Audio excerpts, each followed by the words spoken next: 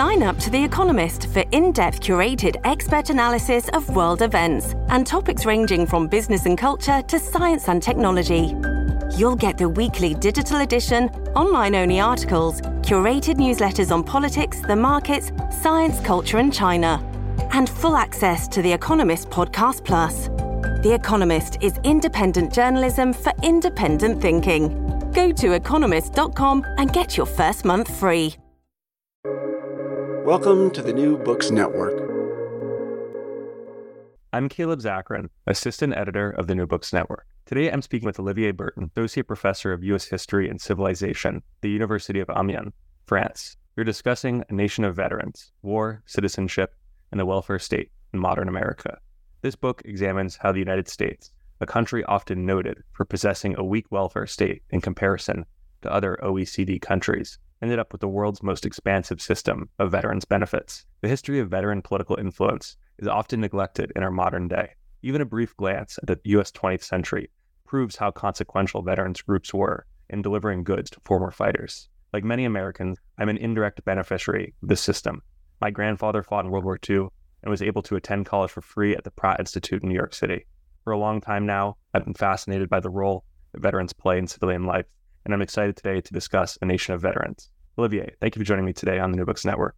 Thanks, Caleb. Thanks for giving me the chance to discuss my research. Of course, as I said in the intro, this is something that's really fascinated me for such a long time, ever since I was a little kid, hearing stories about my grandfather. Before jumping into all that, I was just wondering if you could tell us a little bit about yourself and your background. Yeah, so in terms of personal background, I'm a French citizen, obviously. I did my undergraduate in Paris at the University of Sciences Po. Then I went abroad to the US to do my PhD in history at Princeton. Then I came back to Europe and did a postdoc at Ludwig Maximilian University in Munich. And I ended up after 2.5 years there at the University of Amiens, where I've been since September of 2022. In terms of what I'm interested in as a scholar, I'd say I'm a political historian of the modern United States, which is to say that I'm interested in politics really as broadly defined as possible, and primarily in the relationship between state and society. This was actually the first thing that I worked on as a historian during my master's thesis in 2010, 2011. I wrote what was the biography of a conservative businesswoman named Vivian Kellams, who figured in the fight against taxes, an early figure in the feminist movement as well, and the conservative movement more largely. So this is the first thing that I really wrote about as a historian. And then when I came to Princeton for my PhD, I expanded those interests to look at the relationship between war and society, which led me to this project that we are talking about here. And as far as this particular book is concerned, was there a particular moment in time where you thought, oh, this is the topic that I should write about, or did it come about a bit more organically? Yeah, so I mean, there's two ways of answering that question. The first one is, honestly, it was a very random process like I said, I came to the PhD with a very different idea of what I wanted to do for my dissertation. I thought initially that I was going to expand on the biography of Vivian Kellams that I had done for my master's. But I quickly realized that writing biography, especially of someone who was not essentially a major figure in national politics, was not necessarily the best idea.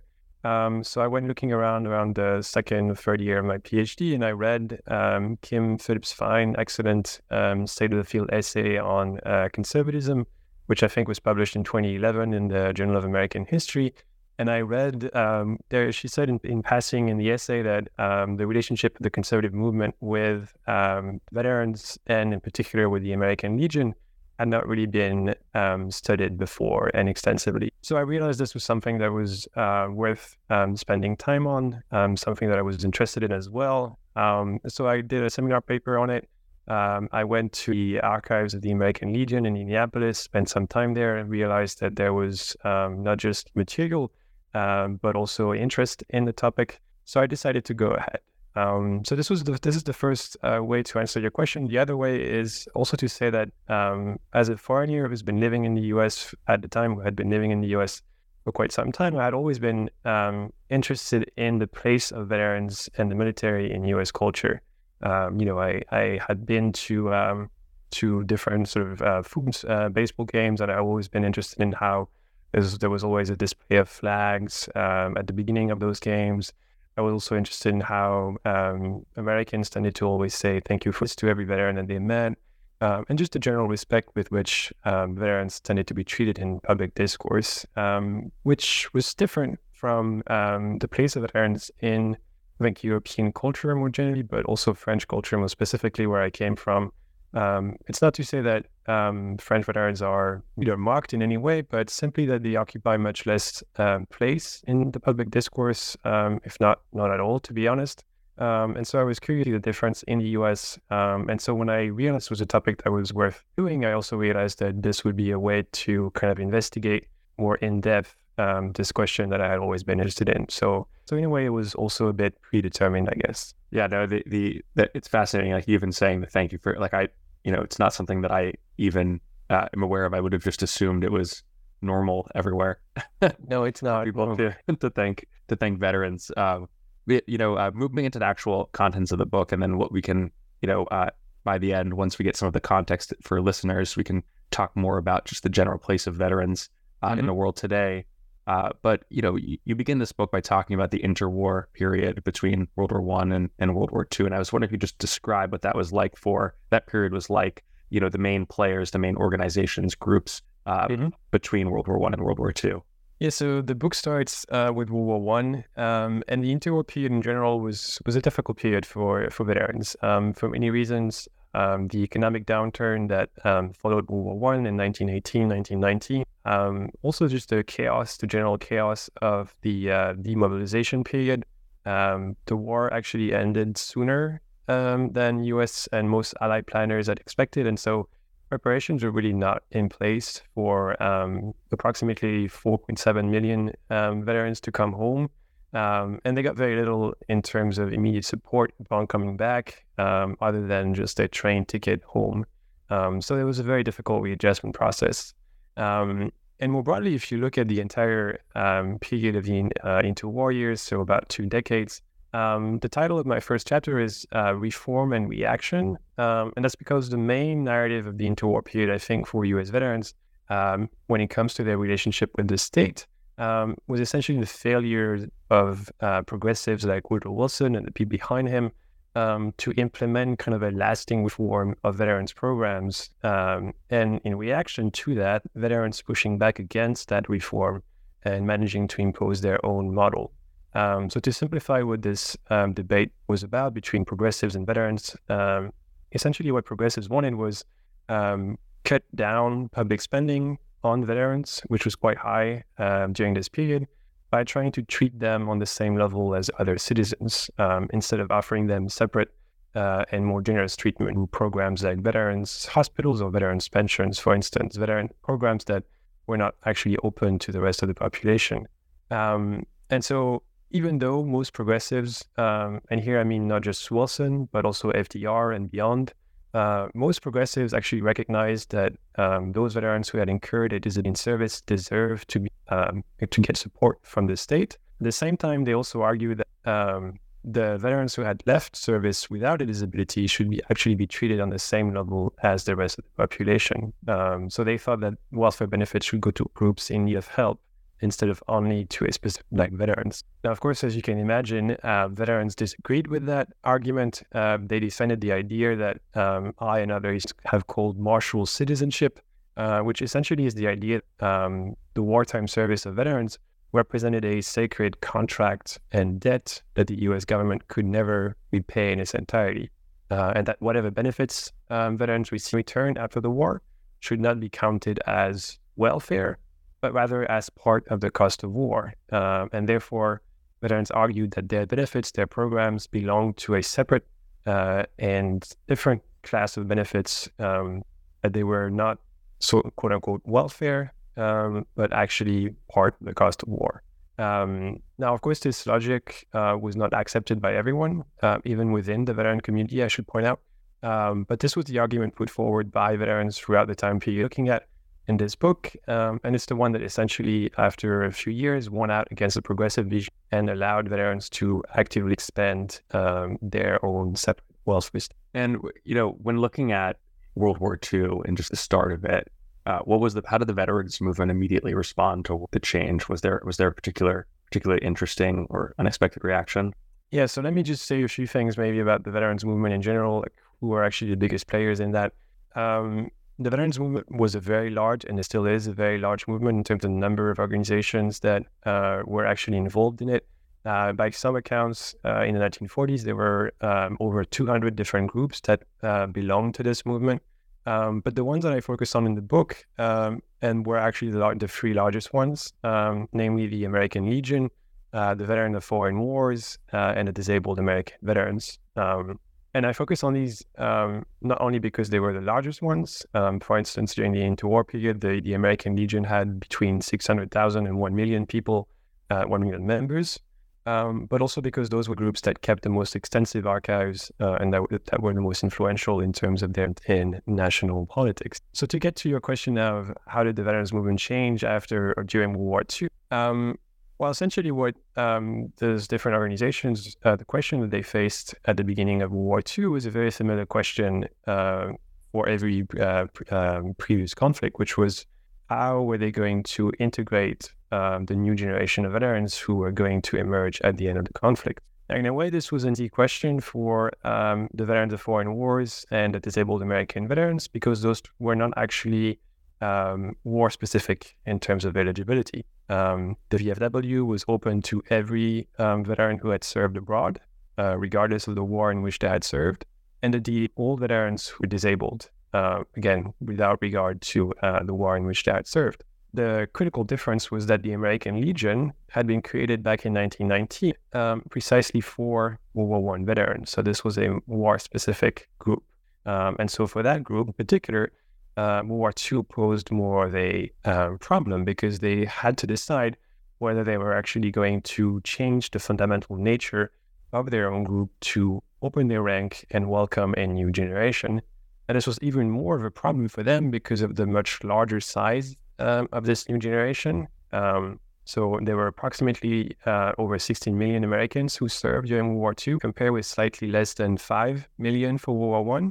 So if you put yourself in the shoes of legionnaires at the time, you knew that if they opened up to this new generation, they ran the risk of very quickly losing control of their organization to this new generation. And so essentially what the chapter about World War II kind of looks at is the debate in the American Legion between opposed welcoming a new generation and those who actually advocate for it. Now, in the end, the group that was advocating opening up is the one that won out. And that's largely because I think the leadership of the American Legion was concerned with losing their position as the most powerful group within the veterans movement. They were concerned that other groups, especially the VFW, which did not have the limitation on eligibility that the Legion had, were going to essentially pass them and become the first and most influential group in the movement. So in other words, the American Legion leadership knew that, to put it briefly, things had to change if things were to remain the same. And that's essentially what they did. So ultimately, they opened their ranks to World War II veterans, and they would do the same for every following war after that. And they would remain the largest and most influential veterans group in the U.S. For the decades to come. Something that I'm just reminded of is this book that came out a couple of years ago called Rough Draft of History that does this kind of comprehensive study of newspaper headlines looking at the major American newspapers. And the thing that was so striking is how often veterans organizations were making the front page headlines. Like it was consistent. Seemingly every other day, veterans organizations were veterans protests or all sorts of things like that were making headlines, and sort of feeding into that, talking about how they were preparing for World War II veterans. Can you describe what the experience of return was like for World War II veterans compared to the World War I veterans? Yeah, so in many ways, the experience of return for World War II veterans was very similar to that of World War I veterans, but it was different in some crucial respects. It was similar in the sense that they also experienced a very chaotic return home. The demobilization process was very haphazard. For many veterans, it occurred very slowly, so slowly, in fact, that there were mutinies in service bases abroad. There was also economic turmoil at home with the housing shortage. And also, like you said, many people were concerned that veterans would be agents of disruptions, that coming home, they would bring with them various kinds of social or physical or mental problems that would actually disrupt the U.S. political order. This was true not just for white veterans, but even more so for Black veterans, of course, who often faced lynching when they returned south. And as for women veterans, of course, in both cases, World War I and World War II, they were simply ignored by the state and told to return to their home as child rearer. Now, the key difference between World War I and World War II is that after World War II, the state was actually better prepared for the problem of how to deal with veterans. Essentially, what happened within the structure of the American government during World War II is that policymakers were aware that to avoid another chaotic demobilization process, and especially a long and troublesome problem of dealing with veterans' benefits, we haven't talked about it, but the 1932 bonus march was a key problem that they absolutely wanted to avoid a repeat of. So to avoid having the same thing happen all over again after World War II, planning for the post-war began very early. In fact, almost as soon as the U.S. entered into World War II, it began preparing post-war. And this led to the passage of a number of key pieces of legislation, of course, the most important one being the Servicemen Readjustment Act of 1944, which is better known as the GI Bill, which you mentioned in your introduction, and which, of course, gave access to veterans, gave World War II veterans access to a host of new benefits that World War I veterans never had access to. Unemployment compensation, tuition payments if they wanted to return to school or to take on the job training, state guarantee for home, farm, or business, as well as help finding jobs. Now, at the time, this was seen as a very short-term solution to avoid the same kind of chaotic process that happened after World War I. And essentially, the way that this law was passed was by saying to U.S. policymakers who were concerned that an expensive project, that this would be limited only to a few veterans who use it very briefly and then return home and then no longer need it. Now, of course, the reality was very different. This was the first time in U.S. history that the federal government implemented readjustment benefits for the entire veteran population, regardless of disability. And this would prove one of the most popular veterans program after the... You mentioned it a little bit in that last answer, and you focus on it quite a bit in the book, but just the housing crisis that followed. So what if you talk about what the housing crisis looked like for the returning soldiers and what actions were taken to improve the housing problems? Yeah, so the history of the housing crisis, which I delve into in one chapter, actually goes back much longer than World War II. It had origin in the Great Depression, which essentially led to cuts in the entire housing industry. And then during World War II, there were also wartime exigencies, which resulted in less civilian housing being constructed, as well as massive migration from rural areas to the cities where most of the defense work was taking place. And also, of course, at the very end of the war, you had the beginning of the baby boom, which meant that more couples needed of their own to move into. The result was a huge shortage of housing in 1944, 1945. Essentially, to give you only one example, in 1946, the total number of homes that were estimated to be needed only for short-term needs was approximately 2.7 million. So this was a major problem, and I would say one of the most important problem that the Truman administration faced after World War II. And the Truman administration never actually implemented a coherent housing policy, first because they were not actually really ready for it. This was not really the problem that U.S. policymakers had been preparing for. Everyone thought that an economic depression after the war, and no one really planned for that shortage. And so there was no solutions ready to be implemented. The other reason why the Truman administration couldn't really deal with it was because they lacked a tool to do so. After Republicans won in 1946, the midterm elections, they forced Truman to take away price controls, which essentially meant that he couldn't actually implement the limits on housing prices that he wanted to implement. And so essentially what took place within the veterans movement in the next few years, essentially from approximately 1945 to 1948, 1949, a fight over which solution to support as a way to solve the shortage. What you had was division between the two generations, between World War I and two generations within the veterans movement. Of course, I'm generalizing, but as a whole, most World War I veterans tended to be more conservative, economically speaking. They tend to prefer sort of a version of trickle-down economics. The idea that you just allow the housing industry to build more housing, gradually speaking, they will end up build the kind of housing that will appeal to middle-class or working-class people, and therefore the problem would solve itself. They also thought that having the government being directly in the housing industry would kind of be something akin to what Soviet Russia was doing.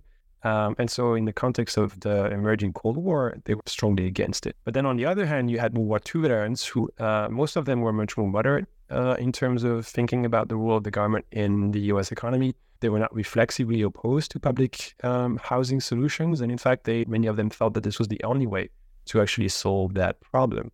So you had this generational fight between World War I and World War II veterans, especially within the Legion, but not only. And what happened after a few years was that essentially World War II veterans won out, not just because they were simply a larger group and because the World War I generation was dying out, but also because, again, World War I veterans realized that if they lost the World War II generation, if refused to do what that generation wanted, they would simply go somewhere else and then make another group more powerful, which they absolutely wanted to avoid. So what you had was after 2 years, in 1945, the American Legion was strongly against public housing. And then by 1948, it actually had switched its position to supporting public housing, which was quite a dramatic turnaround for such a conservative group. And that sort of led to the passage of the 1949 Housing Act, which expanded public housing policy in the US and helped sort of put an end to the housing crisis, essentially by the... Another thing that you discuss in the book is the Hoover Commission, the return of Hubert Hoover into the public spotlight, a man who appears again and again in American politics. Yes. It's pretty remarkable. When I first learned about him, I just knew him as a one-term president. And it's funny if you talk about the Hoover Commission and Hoover's recommendations, how his recommendations were received by the veteran community. Yeah, so if the chapter about the housing shortage was an example of vision within the veterans movement, the chapter about the Hoover Commission is an example of how they could be much more powerful when they were united.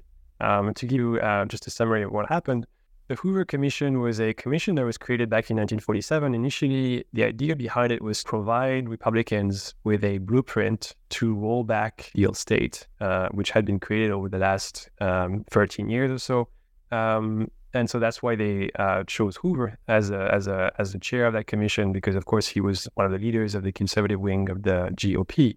But then after Truman was reelected in 1948 against all odds, the commission actually became an effort more to rationalize the New Deal state and to make it more efficient. And it wanted to do so essentially by suggesting reforms that would centralize the lines of command between the president and sort of ground level officials, but also eliminate overlaps between agencies in terms of mission.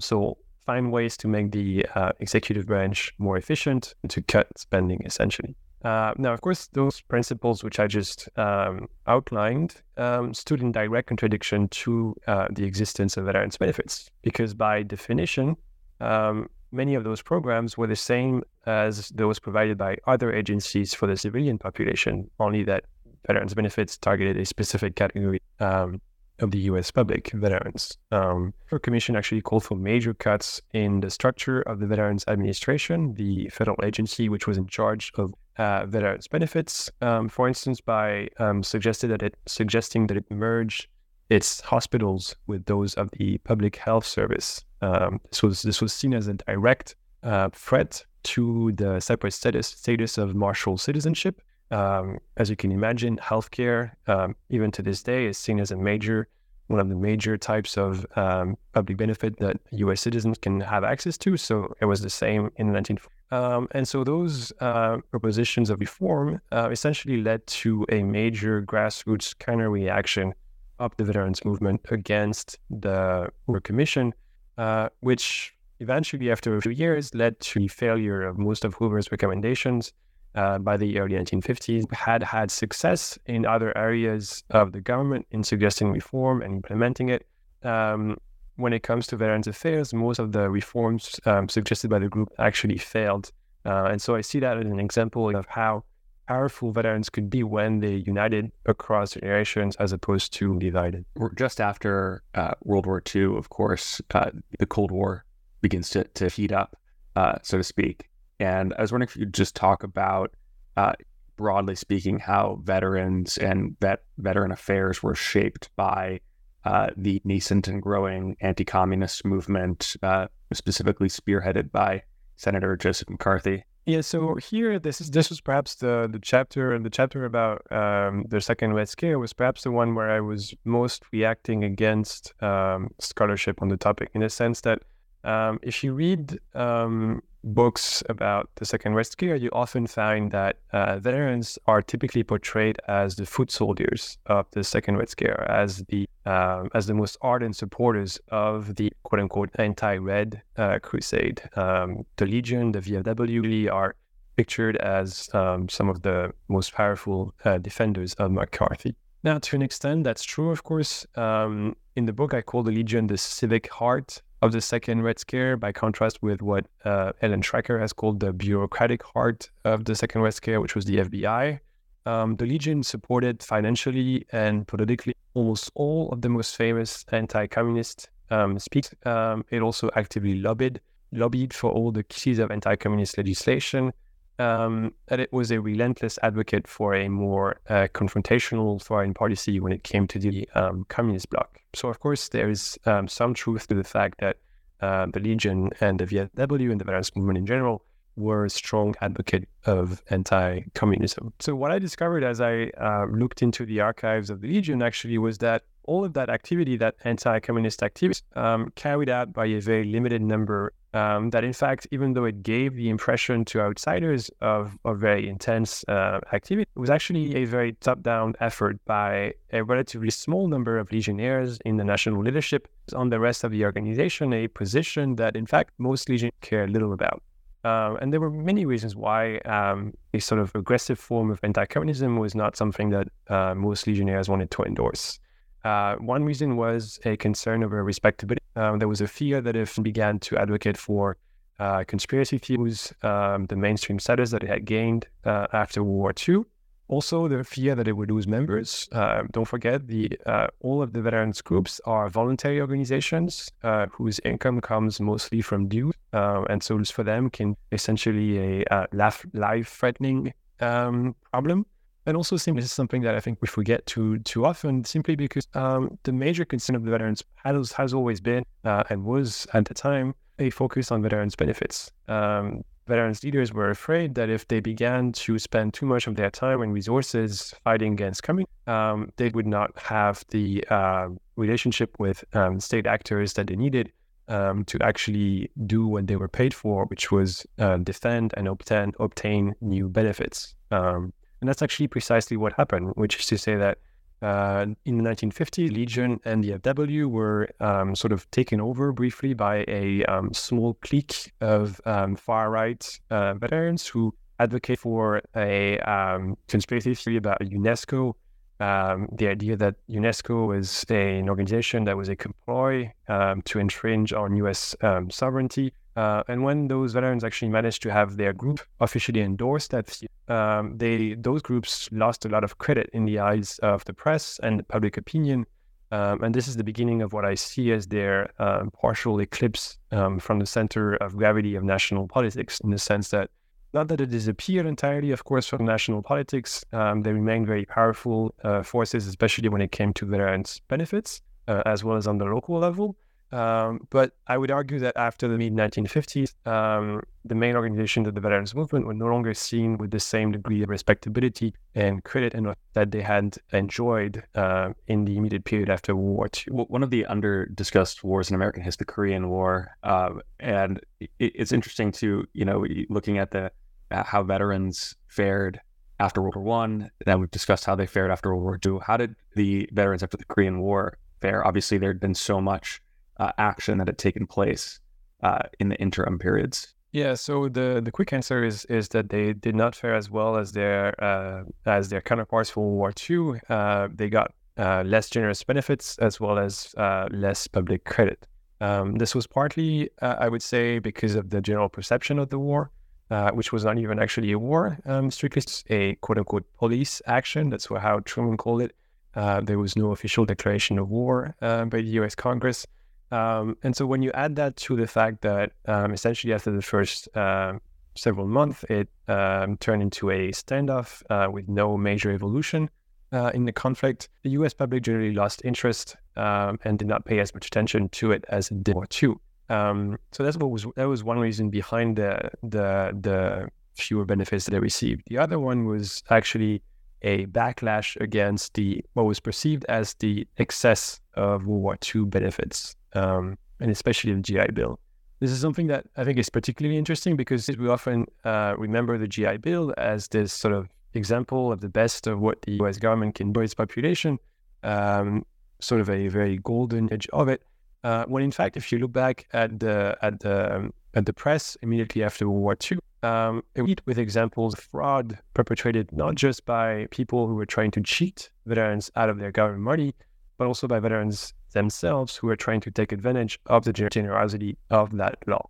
And so by 1950, the beginning of the Korean War, because of all that press about fraud and corruption and so on, the consensus was that the law actually needed to be tightened up, that if the same benefits be accorded to a new generation as well as the generations that would come after it, because in the mind of most, the Korean War was just the beginning of the Cold War, and so they anticipated that war were to come. So those two things in mind, they had to make veterans benefits more sustainable in the long run, which meant, of course, cutting back spending. And so the result of that was the 1950 Veteran Readjustment Assistance Act, the second GI Bill, which gave veterans of Korea access to the same benefits as their World War II elders, but in a less generous version. So, for instance, their unemployment compensation checks were smaller. They had less of a choice when it came to which course of study they could follow. And the government stipend and their restitution was simply generous. So you had, in that sense, you had both consolidation of veterans' benefits in the sense that the new kind of readjustment benefits that had been created in 1944 were confirmed, but you also had a backlash in the sense that they were now made as generous. Something that you discussed briefly before was this concept of martial citizenship, and it seems to be this constant theme that you're picking up again and again in the book. And I was wondering if you just talk about the history, just in a sort of a general sense, the history and legacy of martial citizenship. Yeah, so the history of martial citizenship is essentially the history of the U.S. welfare state. It's a history that goes back to the 17th century, to colonial America, with the first pensions being granted to veterans of the militia in the Plymouth colony. And essentially, it's a story of how those benefits were gradually expended after each war. You had bounty land grants after the Revolution. You had old soldiers' homes after the Civil War, hospitals after World War I, et cetera, et cetera. So it's the history of a gradual but steady expansion. And so in many ways, the period that I'm looking at here in the book is just one chapter in a much older and much longer story that began before and continues to this day. But I will also argue that it wasn't just any chapter in the sense that it was also during this time period, so between World War I and the 1960s, that martial citizenship became permanently embedded in public policy. During that period, you had a shift from a war-specific time-limited model in the sense that every generation was granted benefits to itself, and those benefits were supposed to expire after the passing of the last veteran of that generation, you had to shift away from that model to a more universal, unlimited framework that was supposed to apply to all veterans in the future, regardless of which unit had fought on. And the key step in that direction was the creation of single agency with responsibility for all veterans' benefits, regardless of the war in which the veterans had fought. VA, the Veterans Administration, in 1930. And so that's sort of the longer history. In terms of the legacy of that concept is also sort of paradoxical in the sense that, as I said before, the book ends with a sort of partial eclipse of the veterans movement, which I would argue is actually evidence not just of the failure of that movement, but of its success, in the sense that veterans groups declined in part because they no longer needed to fight so hard for martial citizenship to be accepted. Since it became sort of a fact of life for most Americans, I mean, you said yourself earlier that this was something you had never thought about. This also became less something to be mobilized, that we mobilized for to defend. And also it's because the mid-century is sort of unique in the sense of how central veterans' benefits were to the U.S. welfare state more generally. If you look at the share of federal spending on social welfare in 1948, 1950, it was about 3/5 of all spending. If you look at it in 1990, it's about 1/20. So it's just become a much smaller portion of the general welfare state because other kind of programs for the civilian population as a whole have grown to such an extent that it's no longer such a big problem for the general public. Veterans benefits are less of a concern. But like you said, it's still around us. In fact, I would argue that it's so deeply embedded in your society that people tend to take them for granted, to think that they're part of a long-standing cultural tradition of respect for you as veterans, when, in fact, from my perspective, they are the product of a long political fight that was carried out by veterans themselves as a social. Yeah, and I think that, like, that those last few sentences that you said are so well put, and really my biggest takeaway from the research that you sort of have unveiled is that it's the sense that respecting veterans and caring about veterans and thanking them for their service is just not as American as apple pie as it might seem. It's actually something that is only came to fruition in like the last couple generations. Yeah, it's quite recent actually, and I would say perhaps if you have to think about perhaps what's coming next, one of the lessons I think that you can take away from the especially if you think about the current context of American politics and the U.S. withdrawal from the and perhaps what's going to come next for the post 9/11 generation.